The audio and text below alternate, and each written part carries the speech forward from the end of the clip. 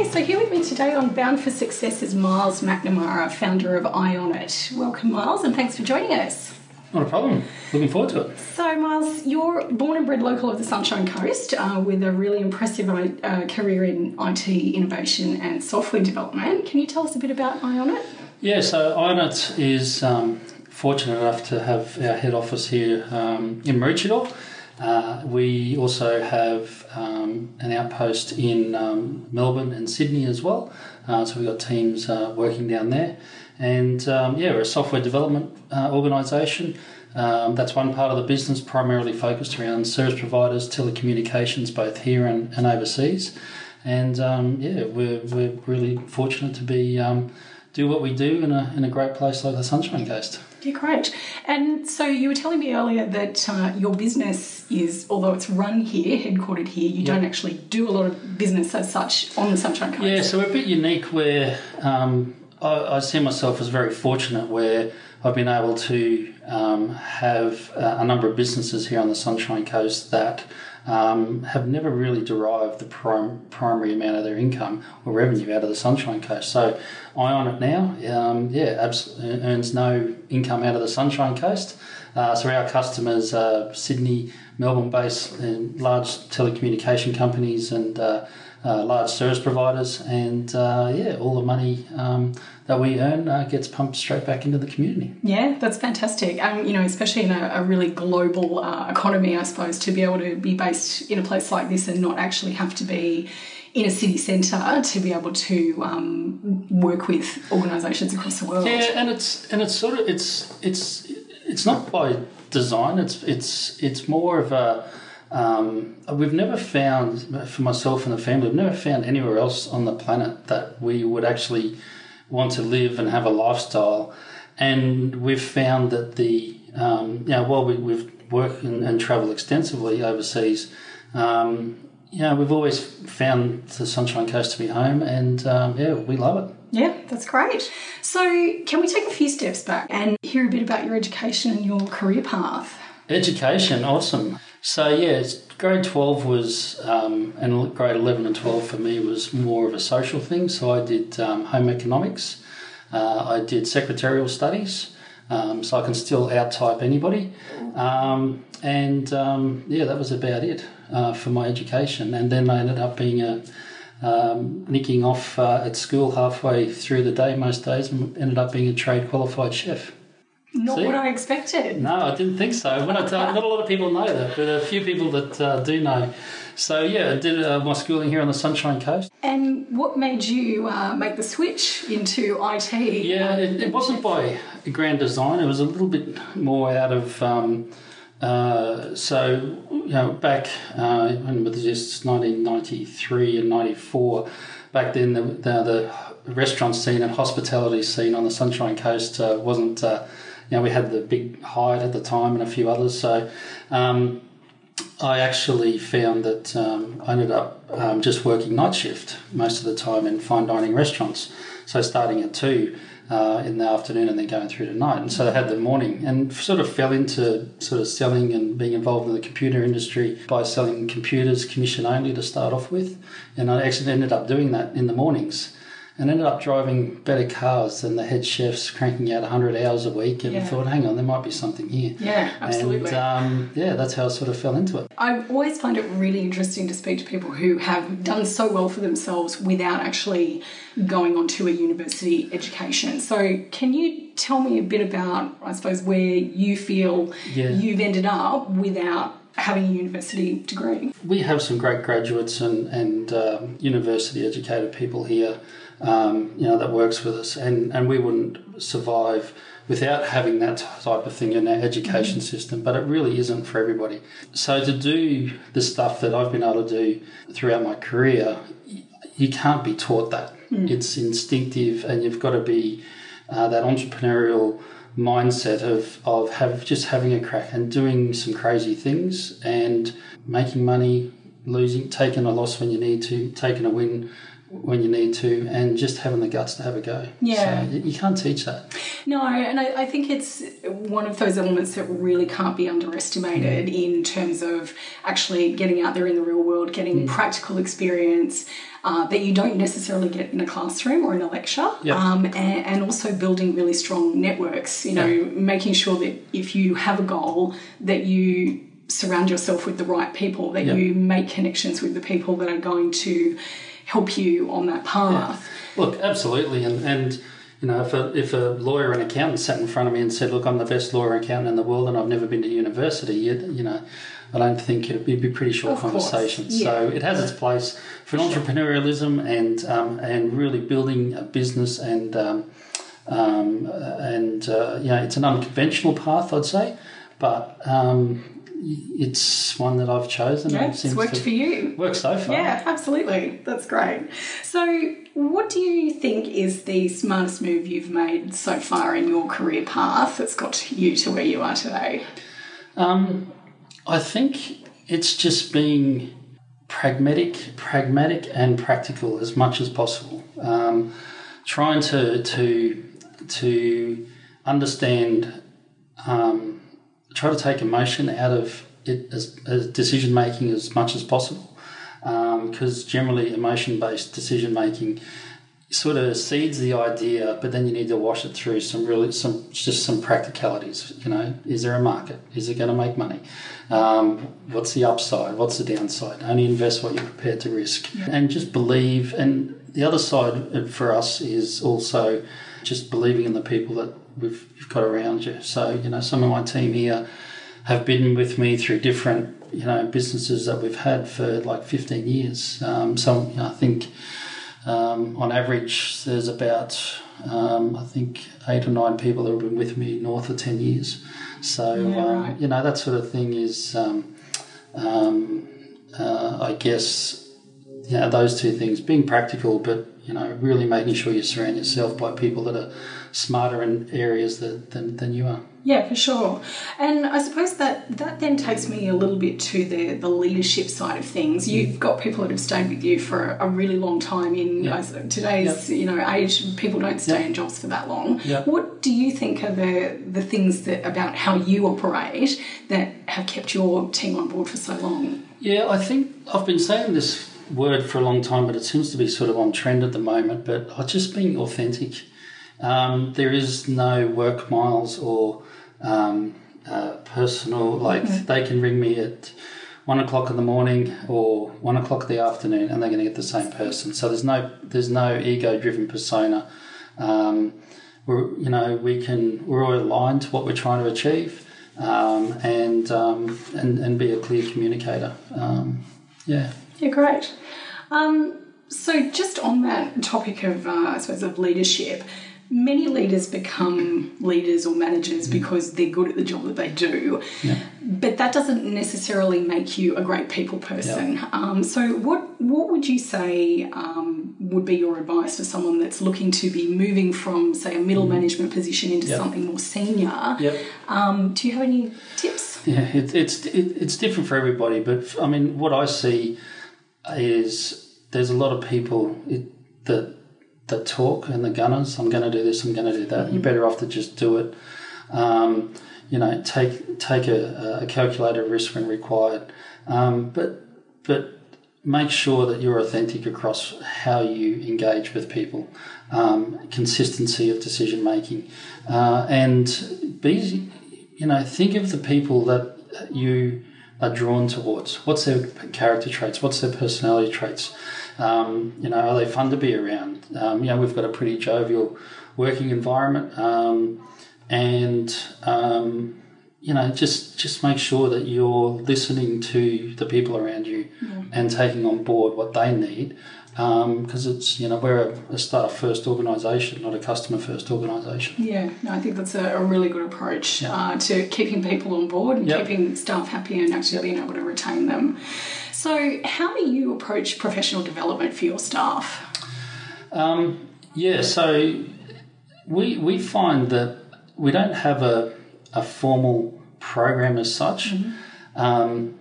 So what we try to encourage is organic mentoring and stuff like that. So what I mean by that is that when it's how we sort of configure the office and how we organise our squads or our teams to do work activities, and making sure that sort of our junior and mid guys are working with senior guys, and it's just that organic mentorship that we find. And if there is a body of work that or an area of interest that people are that want to move into, then we're happy to invest into them. We always say here, and you hear me say this, to staff, is that a couple of my team that have been with me for quite a few years. One of them, a good example, one of them used to be an in-field technician, like 10 years ago. Now is part of our UX team, user experience team, and they're brilliant at it. So they've earned the right to choose their own destiny with us, and as long as it's aligned to what the company's trying to achieve. So that's how we approach it. So there's not a program, it's individual based and organic driven. Yeah, which I think is really important to actually achieve what an individual wants to get out of their professional development. So, and what about for yourself? How do you approach your own professional development? I find that I don't have a mentor or anything like that. What I find is that if you're not pushing yourself to engage with other people, and I found this early on when I was, I think I was one of the youngest presidents of the Chamber of Commerce in Australia back in, I think I was President Maroochydore many years ago, and I found that experience for me, and going up through the ranks there, I learnt that engaging with multiple people, and just as you learn, just take the bits that you know that you need at that time. Mm-hmm. So I do that by attending different conferences that are of interest. We're lucky now, you don't have to travel. You can watch the conference on YouTube and do something. I always try to find something outside of my comfort zone to go and experience from a professional development perspective. Like I was in San Francisco 2 years ago, amazing story. I was in San Francisco and we were changing the way that we were building software. We were moving from one methodology to another. And there was just random, had a spare day to myself and ended up doing this one-day course, and it was just the most amazing people that worked for Spotify and just being open to just have a crack. So I could have could have chose to sit at the bar all day, which I thought about, or I could have gone and done this, and it was the best thing I ever did. Yeah, for sure. I think it's sometimes being in the right place at the right time and taking the opportunities as they present themselves. Seeing it and then coming back, and that's the part of it, is then it's a top-down approach. I learned this great stuff. I knew we were moving in this direction for changing our methodology and how we build software. And it was just opportunistic, so it's being open to that. So that for me is my professional development. It's more about being open to take on board what I need at the time. Okay, so a bit more about the business itself. Yep. Why did you choose to set up your business on the Sunshine Coast if you had all these other options? You talk about the type of environment you could be in say, San Francisco, where where you're surrounded by all these other companies that are world-class, well-recognised. I know that obviously this is your home. Yeah. Any other particular reasons why you feel like this is the strongest location for you? It's the strongest location that I think I would perform at my best. I've never found somewhere that, from a personal perspective, where I go, I think I want to pick up stumps and move here. Ireland itself, if I decided to go and live in Melbourne for 6 months, if my family and I decided to do that, Ireland would still be operating there. It just means that the team in Melbourne would be annoyed that I'm hanging around every day. Yeah. So I think for me, I've found that it's just been a place that I can see been so ingrained into what's been happening on the coast from a business perspective. Seeing things, for me personally, that take for instance the data cable, the fibre spur that's there.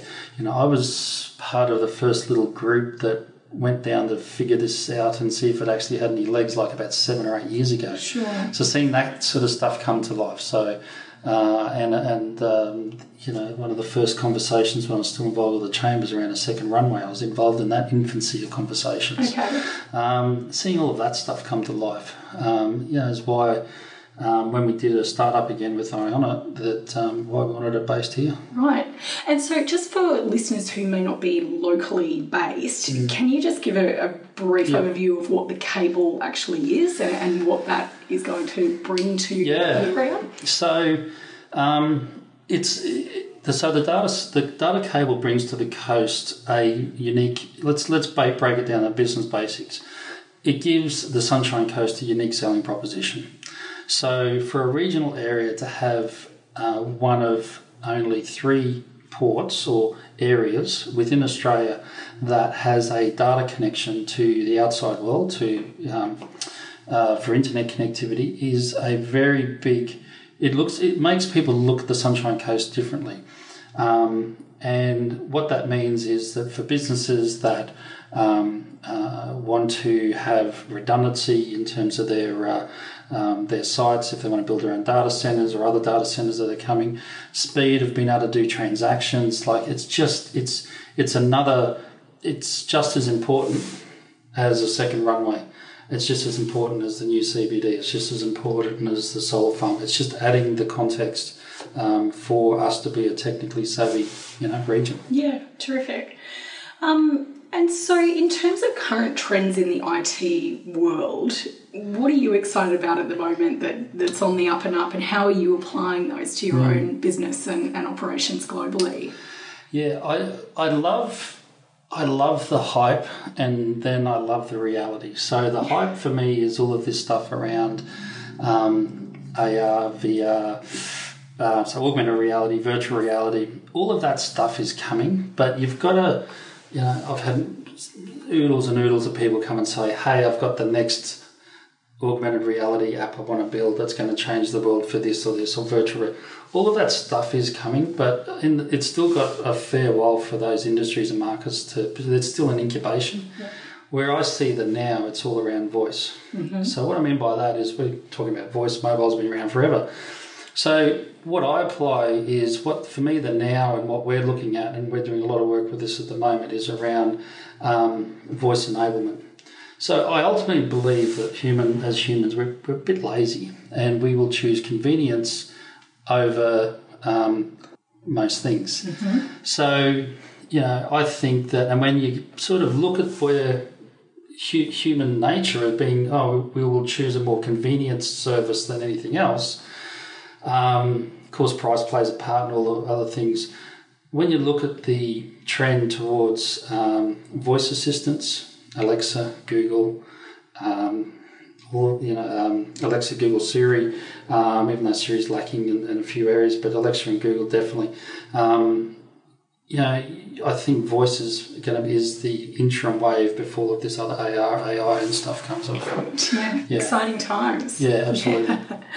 And growth opportunities for your business, what is that looking like in, say, the next 5 or 10 years? Yep. So so another part of Iona is that we're working with an organisation in the US around a bit of a health startup as well. So we're seeing, while we've got a very strong service provider and telco business, we are also branching out into health. So the core business here, or the core leadership team with Iona, it's something that we've wanted to attack for a couple of years.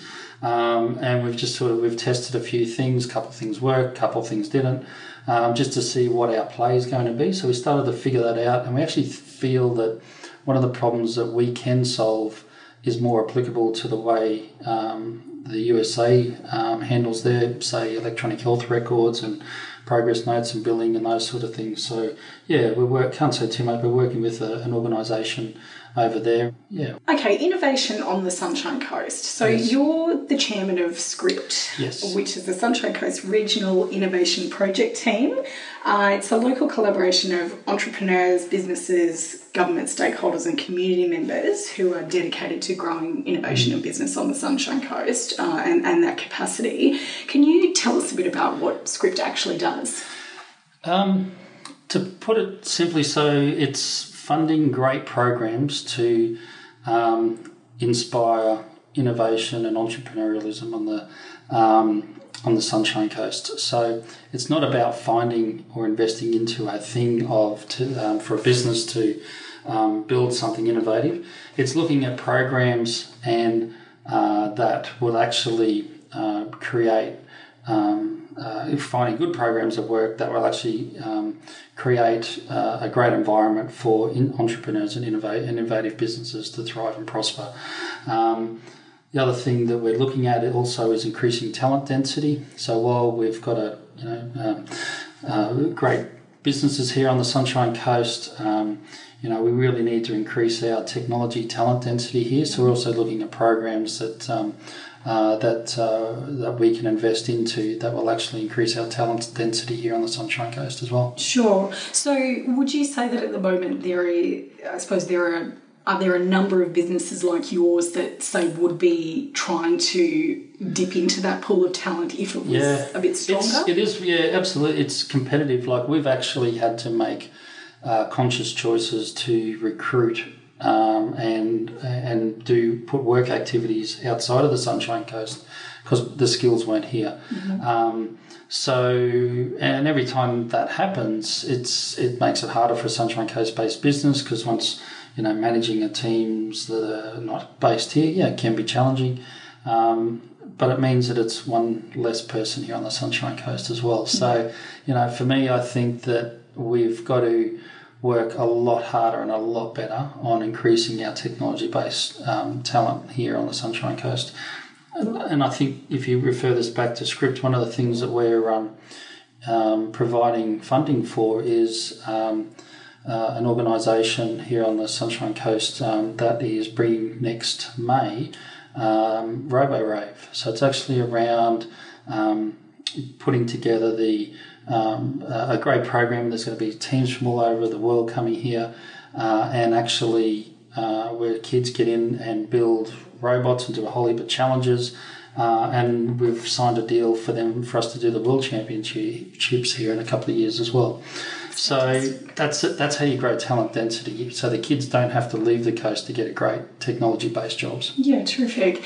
And in terms of your staff base, have you had to recruit externally from outside of the coast extensively, or do you have a bit of a balance? So it's always...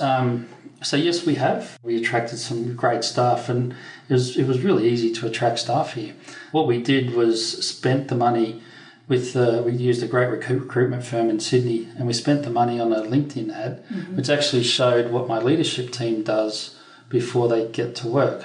And so they go for a surf, or they might have a coffee. They show up at 8:30, and we made sure that we only sent that through direct mail and LinkedIn ads.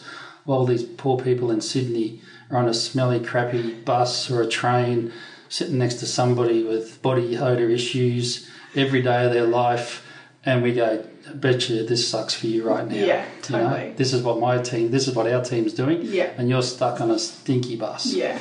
So, and that worked. Surprise, surprise. Surprise, surprise. People don't like commuting an hour and a half in a stinky bus, ferry or train. Exactly, no, it's pretty good lifestyle up here, that's for sure. And so, I suppose on that note, what is your morning routine? Yeah, I get up early. I enjoy that little bit of quiet time before the rest of the team come in. But, it also means that when the team want to talk to me about something, they get in early as well. And then generally work through and try our office. I actually really like it that there's not a lot of people in our office after about 4 o'clock, 5 o'clock. One, because we're sort of dealing with daylight savings times and issues like that, but means they're going home for family time. But then we'll see a lot of Teams chatter or email or texting happening sort of when their kids are in bed, because we're really family orientated business here. So I like it that there's not people here past 5 o'clock most days. I love it. Yeah. No, and it is a little bit of a Sunshine Coast sort of factor, isn't it? I've noticed, as opposed to Sydney, Melbourne kind of mentality is very much a get home, spend that time with your family, spend that time with your friends, or doing the things outside of work that you like to do. Podcasts. So I like listening to stuff that's outside of my comfort zone. So I'm currently, about 3 or 4 months ago, I just did a Google search. What's the number one podcast in the world? And then these, and anyone who's younger than I am will mostly laugh that I didn't know who they were until a few months ago. But there was this Logan Paul that has this podcast on YouTube called Implausible. And I watch stuff like that. So I'm always trying to find something different because if I watched the same stuff, I'd go crazy. So I'm trying to understand what the hell TikTok's about. Yeah. Like why. I'm still a bit lost on so, that. So don't go looking for me on TikTok. I'm not on there. But what is TikTok about? I haven't got a clue. Yeah. So I'm fascinated about what is that trend and that consumer trend, because our customers, which are service providers and others, that's their customers. So if I don't understand my customers, then we won't have a business. So that's why I look at stuff like that, YouTube and podcasts. And not a lot of reading. Yeah, but I've just noticed consuming. Yeah, of course. You seem very kind of hungry for information and things that you don't know a lot about. Yep. So absolutely. That's great. And so I suppose aside from really chasing information and things on items that you don't really understand as well, what motivates and inspires you? I always thought it changed, but when I reflect on the last 20-something years I've been doing this, it hasn't really changed. I really get a kick out of, like, for me, it's about orchestrating and doing deals. Mm-hmm. I just love it. I love seeing, like, you would have heard a little bit of banter between Ben and I. They're changing the budgets for this deal and this stuff, and like I love the deal. I love pushing the boundaries. I love just delivering on what we're saying, and that energy around is sort of infectious for the rest of the team as well. Yeah. And they love seeing things, and love executing on it. So, I think that's it. And just seeing, and the team, coming from one of the things that hospitality and kitchens in itself is that during service time, that energy of when you got rows and rows of tickets to get done, it's the best prioritizer in the world, being in a kitchen, and just that camaraderie around getting to the end of service, getting getting this ticket done, all of that sort of stuff. So it's sort of kept all the way through. So that's what I loved. Yeah, that's what I love. What really rocks my boat. Yeah. So in terms of whether this is career-based or personal, do you have a defining moment in your life that has changed the course of where you've ended up? Decision you made? Of recent times, say in in 2013, I've always had multiple businesses and always had multiple revenue streams. And pretty much for the first time in my life, in 2013, I sold a business I owned then called Camelon, and sold it to a publicly listed company. And for the first time in my life, so all the team, were all employed across, and they acquired the business. And for the first time in my life, I got a paycheck apart from, when I was chefing. Mm-hmm. And I was like, oh, this seems pretty cool. And part of the agreement is I had to stay there for a couple of years. And I stayed there for a couple of years. And then pretty much on the day that I could get out, I got out. And I think for me, that was a defining moment where I could tick the box and say, yep, been there, worked for a publicly listed company. I was on their leadership team, met some great people. Some of them are still friends today and work with me today. And started Ionit a couple of years later. So I'd say for me, and all the team sort of followed me through into Ionit as well. So, it was, I'd say that's the most recent defining moment where I made a decision and thought, I'll give this a go. And seems to have been the right one. Yeah, it was. But I learned, I learned a lot, and I think it really allowed me to double down that, to stick to really believe in the instinctive way that I lead, so it was good. Great. Just one last question. Any little gems of advice or stories that you'd like to leave us with? For me, when I get people talking to me about their business, or someone wants to move to the coast, or a kid in school wants to do something, they think they've got to do a startup straight away or something like. I love how entrepreneurialism is becoming cool. But not everyone's born to be an entrepreneur, because there's huge highs and there's huge lows.